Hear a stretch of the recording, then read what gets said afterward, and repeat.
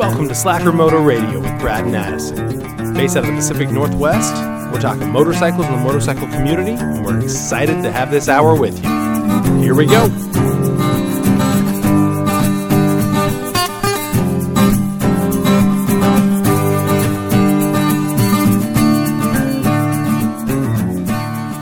Welcome back, Slackers. Brad, how you doing? I'm doing pretty good. Enjoying the sunshine, I'll tell you that. Yeah? It's been nice the last few days. What about yourself?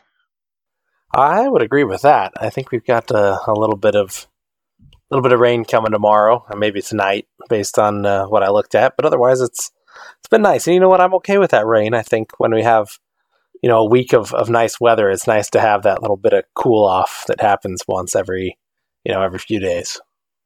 Yeah, keep the dust down on my gravel road. That's about the only benefit I see. The grass is growing crazy regardless of the rain, so I'm okay with just having straight sunshine. That's been really nice. Yeah, it's been good. Speaking of, had a couple opportunities to get out and ride over the last few days. That's been nice. We had a social distancing group ride here last Friday. At our office, we're lucky enough to get Good Friday off, so we all took advantage of that and rode up into the hills. But it was nice to get out and enjoy some of that sunshine, get some good riding in, some good twisties, and a little bit of high-speed straights down the highway, and really a good mix of everything in the ride. Yeah, did you guys see many other bikes on the road? We saw quite a few, yeah. We ended up going up. I know anyone in the Northwest know what we're talking about, but ended up going kind of the long way on the way there. Took every good twisty road we could find, but went up Klickitat. Went up basically the Klickitat to Klickitat, Washington. Kind of rode up the river there, and then up around and back down through that whole area. But ran into a number of bikes. In fact, had kind of somebody join us that caused for some extra excitement. Ooh, good rider end up just blowing you guys away? But not necessarily in a good way. Okay. Yeah, we were a little blown away, a little put off by how extreme this person was. But no, we actually ended up having somebody join us, and unfortunately had them go down on a corner. So wow. It was a pretty, I don't know, humbling might be the right word. There's a lot of words that fit in this conversation, but humbling, good learning experience, a very interesting experience because there's good and bad involved, obviously. But I guess before we get too far, I'll have to state that obviously he got up from the wreck, was totally fine, but the bike was, we found out later the bike was totaled by insurance, but that was pretty clear when we saw the bike tumble into the rocks. Well, I know insurance will total motorcycles pretty easily from what I've seen and read, at least. I haven't had that experience, fortunately, but most importantly, the rider was okay. So did you see it happen? What was going on? Was he showboating or what happened? So I guess a lot of details involved here. We kind of had the ride plan for a week and a half. We've kind of been talking about getting out and making sure everybody packs a lunch so we can all eat, at least 6 feet away from each other, and just kind of planning out a ride that meets the requirements as well as just safe and smart for all of us. And then that we could have a good time kind of planning that route. And a couple of us were talking about bringing some new riders, some friends that had a little bit less experience than kind of the core group, but that was kind of extended out. We had a couple of newer riders, or maybe newer is probably not the right word. They probably have more years on the bike than I do, but less experienced riders come with us. They, of course, we talked to everybody before we left and kind of had the whole powwow of ride within your speed, where, we're not going to get to a stop sign and then burn off to the next section if we're hitting corners, at the speed limit when they're slowed down corners and you're not comfortable. Slow down to wherever you're comfortable, and we'll wait for you at the next stop or turn or whatever comes up. So right. We had that discussion. Didn't really have a problem with any of them, but about, halfway through, at least that first portion, well, it was supposed to be just the first portion due to these unforeseen circumstances, was really the only portion of the ride. But halfway through that first portion, we kind of were stopping for lunch, everybody eating on top of their own bike, separated out, and a gentleman wanted to join us. So a couple of guys in the group kind of said, yeah, well, you feel free to follow where we're going. It wasn't necessarily part of the group, but, invited to follow along in the route. Right, we're all about community, so that makes sense, getting people involved. No problems there. And realistically, then we went down a little further off 14, took the Klickitat Canyon up, and that's kind of where everything happened there. But going up the canyon at that point, he really wasn't even the last person in line. We had a couple of, one person in our group that was running a little bit slower, just due to being uncomfortable on the corners. Right. So he had passed that person and was just kind of running, from what I could tell, basically his own speed. I think he was trying to keep up with the guy in front of him a little bit, but I don't know that it was necessarily a matter of showboating or really getting crazy. Unfortunately, I was kind of towards the front of the group, and I know listeners that have listened for a while know Dennis, but he and I and a couple of other guys were towards the front and cruising up the canyon, so we didn't see any of this happen. And so I didn't see it necessarily firsthand, but heard plenty of stories from the crew of what happened. But Daryl, who listeners will also know, was the next bike up and saw more or less through his rearview mirror the events occur. And basically what it sounds like is he's coming through the corner probably hotter than he should have been, based on his riding skill. Granted, we didn't know that going into it, but going a little bit faster than he should have, and then hit mixed, whatever's between a boulder and a rock, hit about a baseball-sized rock in the road.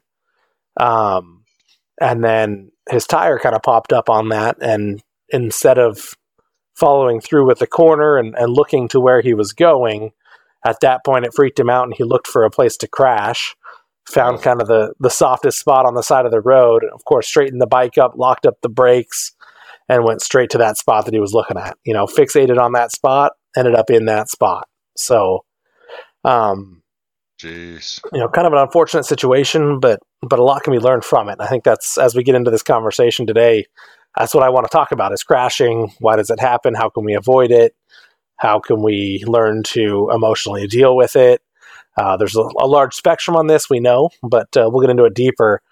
But the really good thing I saw from that was, as a crew, obviously anyone behind him stopped when they saw that something happened. Daryl flipped around. The person in front of him noticed there was no one behind them. After a few minutes, turned around. And it kind of went up the loop where we were only a couple miles up by the time the last person, we had a group of 8, so a pretty good group. By the time the last person in the group noticed nobody was behind him anymore, we all ended up turning around and coming back and helping, where nobody, ended up too far out or too far gone to come back and really be part of the support crew and stick with the group. So I think our ride etiquette was really impressive, to the point to where, when we all got to where he had wrecked, everybody was there. Everybody ended up back at that spot, and we were all able to help and be, at the very least, emotional support, tape up some hurt fingers and kind of the basic injuries that he had, kind of help out a little bit there, and then wait with him while a tow truck came to pick up the bike and take him back to town. Oh, geez. Well, I'm glad. I know that we're pretty fortunate and blessed to have the group that we go out with. I know that you've gone out with them a lot more, especially with my bike still being down, but I'm glad to hear that you guys were able to go there, that he was okay for the most part. I'd be a little bummed out. It looked like a pretty nice little Ducati in the photo that you had sent me over the weekend. So, yeah, a little unfortunate. I'm sure he was pretty shook up, though. It seemed to be in pretty decent spirits considering the circumstances. Yeah, it seemed to be all right. Definitely, obviously, it threw him off a little bit. He was shaking off some soreness, and I can only imagine the next day waking up how sore he'd be. But really, he handled it pretty well, kind of got off, was, I mean, might as well, we're skirting around it so much, might as well get into the conversation. But really what I got from talking to him after the fact is really a number of things I think we all could do to maybe not avoid wrecks or crashes entirely, because I think accidents do happen, but to better prepare ourselves for those moments where they could happen and we very likely could avoid them. Because a lot of it was just a lack of understanding of what to do in that situation. He was not familiar with, leaning harder into that corner, or that he just needed to continue on. Maybe a little lack of trust in the tires. But really a couple of things came up in that conversation, at least in my mind, that they really could have avoided that situation where he could have rode through the issue and, none of that would have happened. So, we might as well get into it, but, he was in pretty good spirits. He was, I don't know if happy is the right word, but he was fine. Wasn't, broke down or, overly emotional or upset. I'm sure once the bike got totaled out, obviously when it comes to getting another bike, that makes that decision a little bit easier because the insurance will help cover that as long as he's got full coverage. Right. But, and he walked away, really, he had a skinned up knee from hitting some rocks. Basically the bike wiped out into, it wasn't really a ditch, into the little divot on the side of the road. He kind of bailed on it. It didn't really throw him off the bike, but he bailed on the bike and kind of landed in the rocks. And then the bike kind of tumbled into those same rocks really, really heavily on the left side of the bike. The pictures are pretty crunched on the left. The right really doesn't look that bad at all. But, he ended up with a scuffed shoulder. His jacket was pretty scuffed up. He had a pretty good hit on his helmet, where his helmet had hit some of the rocks, and then his pants on that same side that hit on his right side had a good tear. So really the only thing he wasn't wearing that was ready for at least a crash of this sorts were just jeans is really what he was wearing. And so they got torn up and he was a little cut up on his knee from that hit. Right. But he really, for what it was, where he was, it was really a rock wall with a lot of boulders that had fallen off. It could have been significantly worse. So quite lucky to walk away. Yeah, there's only one way to really avoid not having a motorcycle wreck, and that's to not ride a motorcycle. But that's not an option for us. I know that's the case. But the first issue that I caught in your story was that he was starting to look for a place to crash. That was his plan, was to crash. And I think that was maybe the biggest mistake. I don't know, maybe you can shed some more light on what your opinion is on that. But I think that the intent is to not crash, right? And to ride through the corner as you've suggested. So, what are some of the things that come to mind for you that would be good suggestions for our listeners? I think that's a really good place to start. As we talk about riding skills, looking where you're going or where you want to be going or where you want to go. I guess those all can be kind of different phrases depending on the conversation that you're having, but looking where you want to go is a huge point, to your point, Brad, that, you want to be able to, if you're locking up the brakes, coming to a hard stop due to something going on, if you're looking down at the car you're trying to avoid or over at something or whatever it is, then you're likely to kind of swerve that way, even though you're trying to stop in a straight direction. You kind of want to look straight ahead. You want to look far ahead, fixate on something straight ahead, far into the, similar to when you get your license. I don't know how many people did this when they took their driver's license or driver's ed or conversation with their folks when they got their driver's license in a car. But if you're skidding, you want to look straight ahead to keep the car straight. As you look side to side, you end up going wherever you look. So same thing in a bike, right? If you're stopping or trying to stop, you're going to stop in the direction that you're looking. If you're riding, you're going to err in the direction that you're looking. So to have no error in that direction, you want to look the direction you want to go. Therefore, even if something goes wrong a little bit, you're still going towards the direction you want to be. You're not now erring towards another side. I'm sure we've all seen that when driving or riding, that if we look over at something in the scenery our vehicle migrates a little bit that direction sometimes because we're just kind of going in that direction that we're looking. And so in this situation, very specifically, that's one thing I noticed that is, I've hit rocks, I've hit gravel, I've hit things in the road. But if you're looking through the corner, that's one of the big things you learn in drivers' courses and riders' courses, whether it's through the Motorcycle Safety Foundation or Team Oregon or whoever you've taken your course through, whether it's a beginner or advanced course. That's one of the big things they point to is when you're going through the corner, look through the end of the corner, look to where you want to be at the end of that corner. And I've hit these things before in a corner to where, your back tire skips out a little bit, and it is very unnerving. I'm not going to say that it's a comfortable, happy feeling. When your back tire picks up in a corner, it doesn't make you comfortable. But if you're looking to where you want to go, it lands back on the street. It's got plenty of rubber. It's still a back tire. It still has grip. Right. It catches the ground, and you just keep going the direction you were going. You just kicked out, for less than an inch, right? Yeah, I mean, to his credit, he did. It sounds like he looked to where he was wanting to go. It just, unfortunately, was to a soft, quote unquote, spot on the side of the road, right? And so the big thing is you want to keep pushing through the corner. The last thing you want to do is immediately stand the bike up and go into the ditch. I mean, I think that we'd all rather low side it and have the bike slide out from under us and into something as we're coming to a stop if we can't make it around the corner and the back tire craps out entirely, right? To your point of, I mean, it is a rear tire, but there is certain circumstances where it could get even worse. And I know that in dirt that might even be more so of a case. If you continue to rip on it, it's going to keep going, right? Especially if you're leaned over pretty hard. But yes, to continue looking through your corner and try to ride through it. Those bikes, in a lot of instances, and this may not apply to some cruisers, but they can lean a lot farther than what we are usually comfortable with going, right?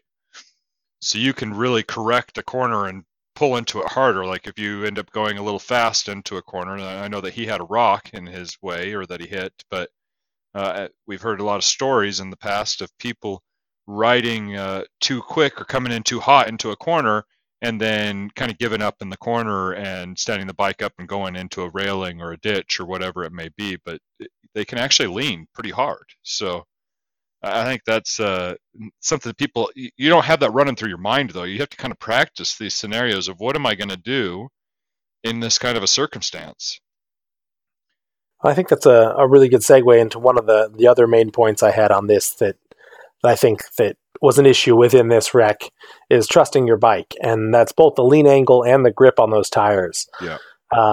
To your point, when you're coming into a corner or when you're hitting the brakes or, even off-road riding, when you're going into corners or riding hard, it's really surprising sometimes when you kind of hit the limits of a tire, how far past your comfortability that limit really was. Off-road, I've hit that limit, hitting a corner too hard and had the bike slide out. And I was pushing it really hard. Yeah. Prior to that, it was amazing how much grip I was getting in uneven, rocky, gravelly situations on the dirt bike before the bike low-sided on me. And finally, I hit a corner just, I was getting too comfortable hitting that extreme to where it finally gave up on me and I went down. But on the street, with even surfaces, with roads, the grip that we've got on those tires is pretty amazing. Motorcycle tires, they're expensive for a reason.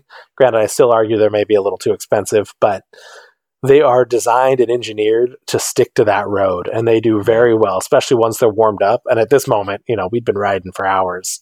They were warmed up. The bikes were ready to go. Even bouncing off of a rock, it's going to grip again and keep going. And then similar to your point, if it bounces and leans a little bit harder, especially on that bike, it was a Ducati Monster. It was ready to go. It's not going to scrape. It's not going to low side at that point. The corner wasn't that sharp. It wasn't such that he was already at the very edge of the tire. It would have been fine if he tried to push through despite that hit. And so that's another thing that I think will avoid a lot of those issues of picking, if we talk about these two items together, right, instead of picking an exit point, continue to look to where you want to go and know that, your bike can do more than you think it can. So if you continue to look and just trust that it'll do that, it will do that. It'll keep going in that path that you're trying to get it to go, even with that little bit of issue. Yeah. Oh, that's a good point. Dang, I just can't believe that you guys came across, just randomly picked up a new rider, well, new to the group, to head out with you guys, and then there was an issue. That's just crazy. Unfortunate, but crazy. And I have to admit, you sent me that photo of the bike on the side of the road, and I had to do a double take, man. It's the same color as your Trifle. So I look at it and I'm going, what? Oh no, it's a Ducati. That's not Addison's bike. Because it kind of freaked me out. I mean, it's still unfortunate that somebody, whoever it was, went down, but I thought you had gone down on your new bike, and I'm going, that's crazy. Well, there goes that, kind of a mentality, but wild nonetheless. I mean, no, it was pretty crazy. I mean, it was, I don't know, like I said, it was kind of a mix of emotions. That it was humbling in seeing that, that he was okay and not necessarily ruining his day or anything to that effect. At least to an outwardly visible point. Right. But also just, to remember that can happen, right? It's kind of humbling to remember that, weird things can happen and we got to be ready for them, which is kind of why I wanted to talk about this stuff here in the podcast today, is just a reminder that, we need to trust our bike. We need to look where we want to go. These basic quote unquote advanced skills, right? These are skills that we learn at the beginning, but they're advanced because they're not natural. We have to learn them. And that was kind of my third thing, is we have to practice them. Yeah. When you hit corners, even if it's, if you're hitting a 10 mile per hour switchback at 10 miles per hour, not at a dangerous speed or not really pushing the limits, practice the right mechanics anyway. Look through the corner. Look all the way to the end where you want to go and practice how that feels, so that when you do, hit it later or something goes wrong, even if it's at, the minimum speed because the roads are a little slick or whatever, you have the right mechanics of what you're doing to pull you through that. Sure. And to that point, I think that might be the issue here, is he wasn't necessarily a new rider. From what we understood, it wasn't his first bike. He's had that bike a little while. It wasn't like he had, just got his endorsement and went and bought a Ducati Monster.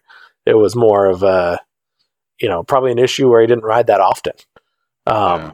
He knew these skills, had learned them at some point, but hasn't been practicing them to keep them fresh and keep them at the front of his head. So as we're riding, we have those correct mechanics, with leaning on the pegs, looking in the right direction, these things that we should do and we know we should do. If we don't ride enough, then we need to not push our bikes. Yeah, and I know that it doesn't sound like this was the issue and we've hinted at it, but know your limits. Know your limits on a bike. If you're going to go out with a group and somebody is in front of you and they're pushing it, no matter where they are, and maybe regardless of whether their bike is a better bike than yours. I mean, to know that your bike and you as a rider, more importantly, are capable of riding through at this speed and such, that's the most important thing. You get into trouble when you start trying to push it, or even if you're not trying to show off, but you're just trying to keep up, or whatever the case may be, that you have to just keep that mentality. It's easy to get excited, especially on a bike that can really perform like those monsters can, to know that, no, I'm just going to enjoy riding. The last thing I want to do is have an issue, and who knows what's going to be around the bend. And in his case, it was a rock, right? And it just surprised him. So if you're also pushing it and you get surprised, your mind, it's a fight or flight. And for him, it sounds like it was flight. Find a place to wreck, right? And so you don't want to be in that mentality. I think that's fair, that you need to understand where you're at and not necessarily even know your limits, but be confident with your limits such that you can ride them no matter who you're with. I mean, that was my point, that we had a couple of guys, even within our core group for that ride, that weren't ahead of, that were behind him. We had guys that knew their limits and were happy to catch up at the stop sign, right? Right. Yeah. Didn't need to outdo it and put themselves in a dangerous situation. And to that point, even, that's something that we can often avoid is putting ourselves in that dangerous situation. Not only know your limits, but know your road. And if you don't push your limits, right? Even if you're an excellent rider, but you don't know that terrain, it's after winter and you haven't been on these mountain hills in a while, there's a good chance there's gravel.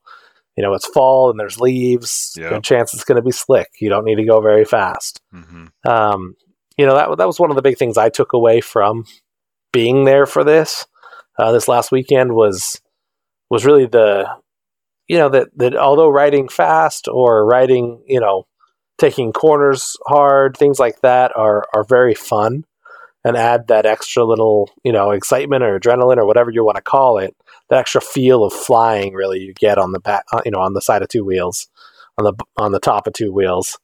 In the end, what's fun is being in the open air on two wheels, no matter what the speed. So, it's not worth going down and having injuries or replacing a bike or the extra stress and pain that comes from even a small crash isn't really worth it, especially on the street like that. If you want to go, there's places you can ride hard. There are legal and condoned safe places where you can really push your limits. Mm-hmm. Out on the streets really isn't that place. No. I mean, we've talked about track days in the past, and I think it's also a great opportunity for people to get on a track and kind of push it a little bit, but do it in an area where there's no boulders on the side of the road, no hills, no cliffs, if you do go down, it's going to suck, but it's not going to be the same type of a scenario as if you're out in the hills somewhere riding through some corners and having oncoming traffic, especially, that you're going to have to deal with. So, and then usually with a lot of these track days around here, at least, they have training sessions. So you start out in a beginners group. It's, I believe, a requirement, and you have an instructor that talks through a lot of fundamentals that you aren't used to as a street rider, and really helps develop you into what your capabilities can be and what the bike is capable of as well. I think it's a really good point that, whether it's track days or advanced rider courses or whatever, you can go out to a parking lot and you can practice. You can practice looking through your corner. You can set up some cones and practice, low speed or maneuvers or missing potholes, or for this situation, right, avoiding little things in the road. You can work on that with friends or on your own with some cones in a parking lot. But Right. There are also courses with instructors, whether that be a beginner's track day or an advanced riding course or an intermediate riding course, that you can take to really hone those skills and make them more natural. I think that's one of the biggest reasons I'm excited for this year's track day is, basically solidifying those skills into just natural reaction, right? Because a lot of this stuff isn't necessarily part of what we normally do. It's counterintuitive when you get into trouble to lean harder, right? To double down on your situation. Yeah. But in a track day, right, when you're in a corner, maybe a little too hot, that's what you do. You have to double down. You have to kind of train these skills and teach your body to accept maybe that fear, because that's what keeps you from doing super stupid stuff. But it teaches you to trust your bike, to trust that your machine can handle it, that you're going to be okay, that your reaction to that situation of where you're at 80% is to go ahead and go to 90% of what it can do. And it'll be fine. You haven't broken that 100% yet. You'll be all right. And, whether it's a course or whether it's a track day, there's a lot to be learned there. I think that's another big item. I mean, after this occurred, Dennis and I were talking a little bit with the group, and I think that was kind of Dennis's comment, that really one of three things happens in this situation, right? You go down, your bike gets totaled, you're a little banged up, but you're okay. Really, three things happen. Either you give up on riding because you, quote unquote, had to lay the bike down, right? Yeah. Which we can get into this in a different podcast about kind of the nomenclature of why people go down and what it really means in real life. But, you had to lay the bike down, you had to do it, so there's no reason to ride because there's nothing else you can do other than just have to lay the bike down. Right. The other option is, okay, cool, let the insurance buy out the bike and then just buy another bike and ride, buy a slower bike and keep riding.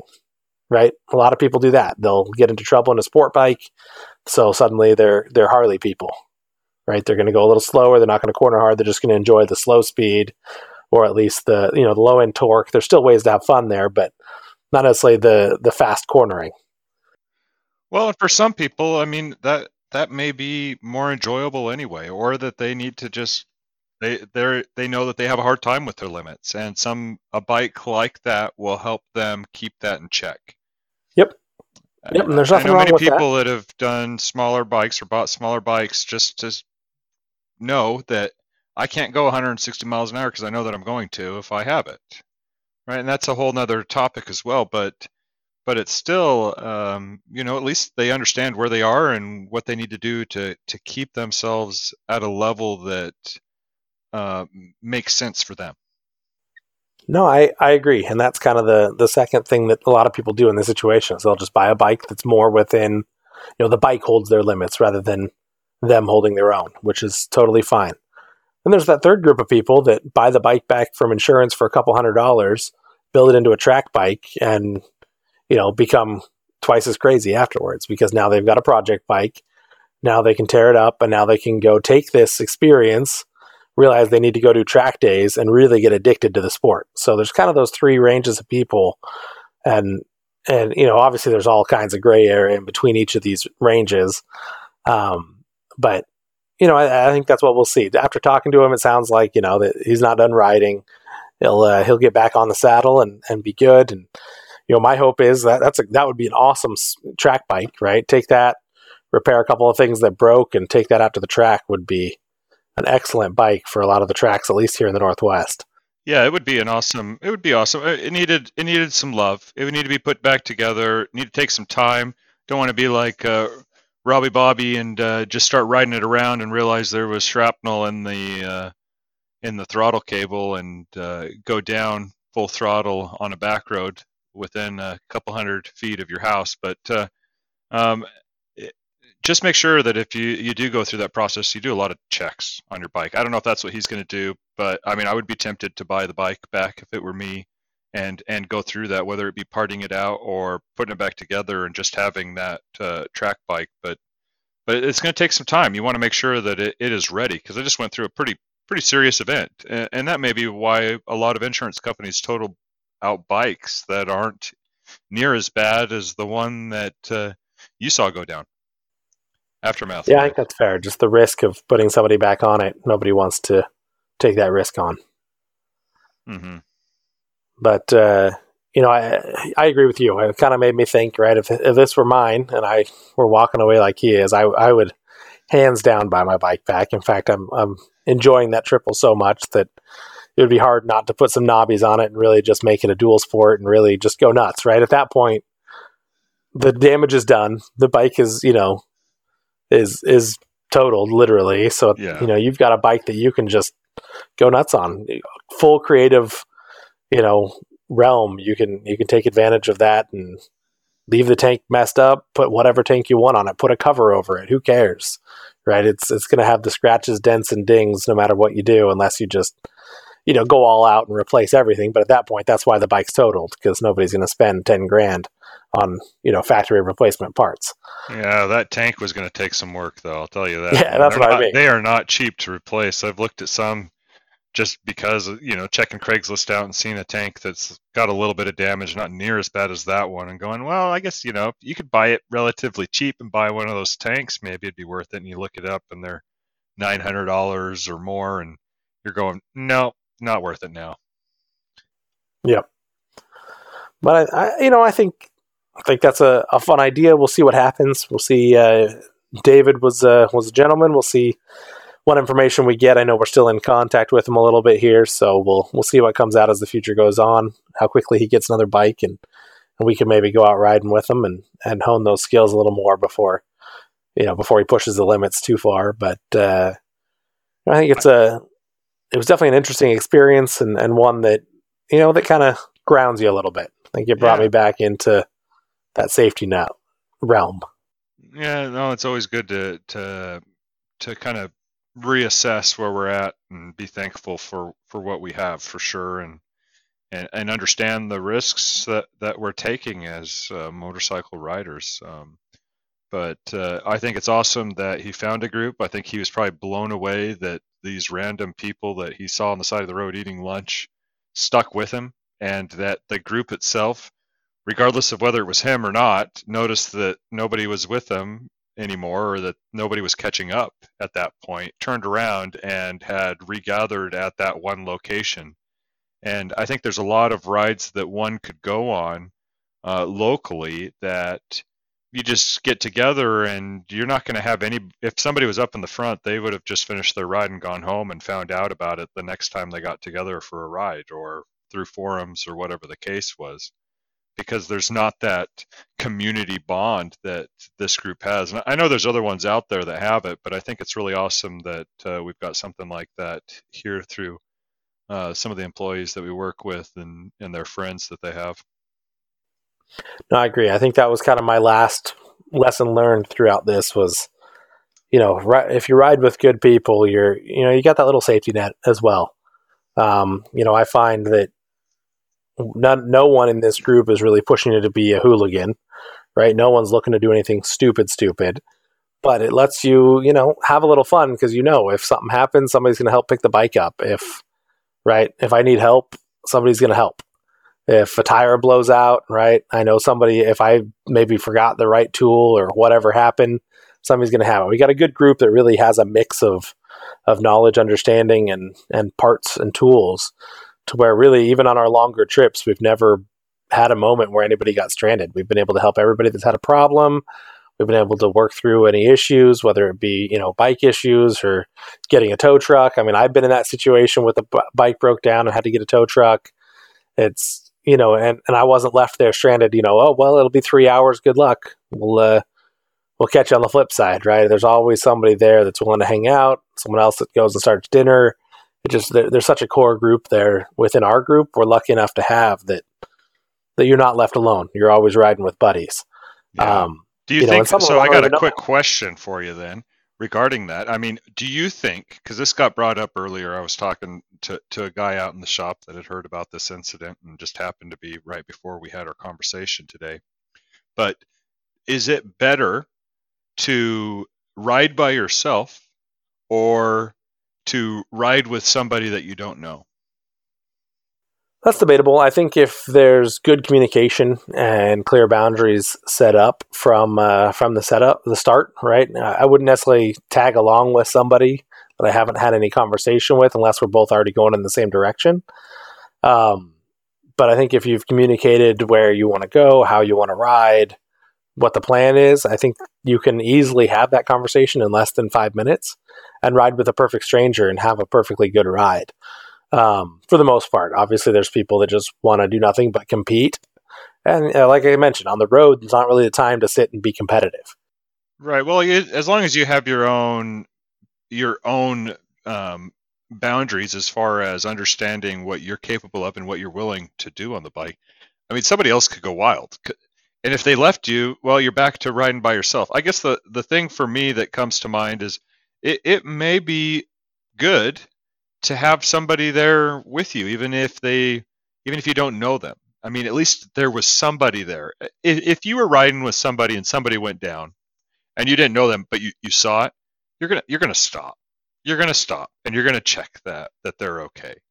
Maybe that's not 100% of the population, but I guarantee it's in the 90s. I bet 95 to 99% of people would stop and check on you and be there for you and help you. So I guess I get the hesitation with riding with somebody that you don't know, but I think it's safer than just jumping in a car with somebody randomly that's going to go drive it like crazy through the hills, right? Because now you're all dependent completely on how they're driving.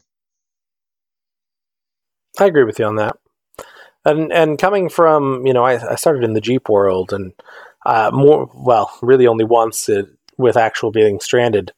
I've wheeled alone and been stuck and waited, had to wait hours and hours for anyone to come help out, to where there is that certain safety in having someone else nearby that should something happen can help. right? Can make that phone call or get a tow truck, or, if, like I said, if you need somebody to pick up the back of the bike so you can, roll the tire or whatever it might be, something strange happens that you need another person. It's amazing what you can do with two people and a bike. You can basically throw that bike on your shoulders and walk off with it if you need to. So I think there is a certain safety net there as well. And to your point, if things don't go well and they're just tearing off, then by all means, let them. Yeah. Yeah. Yeah, I think that's for sure. I think that's a good point. So I'm grateful to have the group that we have. And of course, anyone we find, even on the side of the street here, is always welcome to join us on these rides we go on. So it's, it's fun to see that we've had some people, come, and although it didn't maybe work out ideally there, as they kind of rode themselves out of their comfort zone, or at least out of their skill level, they weren't left alone. It was something that we could be there to help tape up some fingers, and then get some gauze for a bloody knee, and then wait for the tow truck and help load the bike onto the back of it, and make sure that he's not sitting there in his own thoughts for 2 hours waiting for a tow truck. Because that can be devastating as well, sitting there wondering what you did wrong, or thinking about what you did wrong for 2 hours without any emotional support is rough as well. Having that crew there to talk about it with, and talk about, where can you go from here? It allows that excitement of the sport to continue. Yeah, keep building you up and saying, you're doing good. It's okay. It sucks, but we're here for you. And it sounds like he was willing to talk about what he had done, and I don't know how well he took the constructive feedback that was given, but I'm assuming it went pretty well, considering people are still in contact with him. He didn't blow everybody off and storm away, so that's good. Yeah, I think he understood that, that maybe it wasn't entirely controllable situation, but there were things that could be done, and that was the big recommendation I think we got to him was, taking especially with that bike now, right? If he wants to buy that bike back, taking a track day beginner's course where there's track training and support and becoming a better rider would be incredibly beneficial. So it was all in all, pretty good experience. I think obviously could have been better in the end, but the learning curve is much higher when something goes wrong, right? We stretch and grow. Yeah. So, if we were fortunate that everybody walked away, there was really no severe injuries to anybody except the bike. And, everything worked out. So hopefully we can share some of these lessons, and if at the very least motivate people to go out and practice riding more and not push themselves until they're feeling confident in their skills, that it is second nature. I think that's the biggest thing I see with riders, is them pushing themselves to keep up with somebody that maybe that person's got their skills honed and you don't. And so practicing and making sure that's natural, that your ability to do all the important skills of riding are just naturally occurring, I think come in very handy, and could possibly save our lives. From there, wearing the right gear, that was the other big thing I noticed, right? If he was wearing riding pants, he would have gotten away with nothing but bumps and bruises. Boots and pants, and kind of those are usually the two I see people forgetting, are boots and pants. Most people wear a jacket. Jackets are considered generally pretty cool still. Obviously helmets, for the most part, at least in the Northwest, basically everybody's wearing their helmet. But wearing all the gear, wearing good riding pants, even in low side situations. I mean, that was the other thing, that if he would have low sided or slid on the road, his legs would have been torn up. Yeah. It was almost fortunate that he went into the wall instead of into the ground, because those pants wouldn't have lasted half a second on the road. And so it's important to wear that right gear, right? And you can get comfortable, good gear. It's a little bit more expensive, but for, even moderate prices, you can get perfectly functional gear that's going to protect you and possibly save, feet of skin off of your body. No, those are really good points. I appreciate you sharing the story. That's wild, but at least you got out, got to go do some riding, got to reflect a little bit, help out somebody. I mean, had he gone on his own, he would have been on his own, right? And so you would have been at the mercy of of random passerbys that may or may not have seen him. You never know. So pretty wild, but sounds like kind of a fairy tale ending to some extent. He was okay, and regardless of his PPE situation, he sounds like he was pretty well unscathed. So very cool. Turned out okay, but nonetheless, appreciate everybody that's tagging along during these crazy COVID times. Hope everybody's staying safe, staying smart. Otherwise, we've got a lot of things in the works once this starts to round out and return to normal. A lot of things in the works for us with regards to additions to the podcast, additions to kind of what we're introducing into the air, into the world, really being planned out here. So we're looking forward to that. Look forward to sharing all that. But again, appreciate everybody tagging along. Check out our Facebook page. Check out Patreon, Slackermoto. Of course, you can always go to slackermoto.com for the latest episodes as well as any other information. And we look forward to talking to everybody next week. Until then, stay safe and ride on.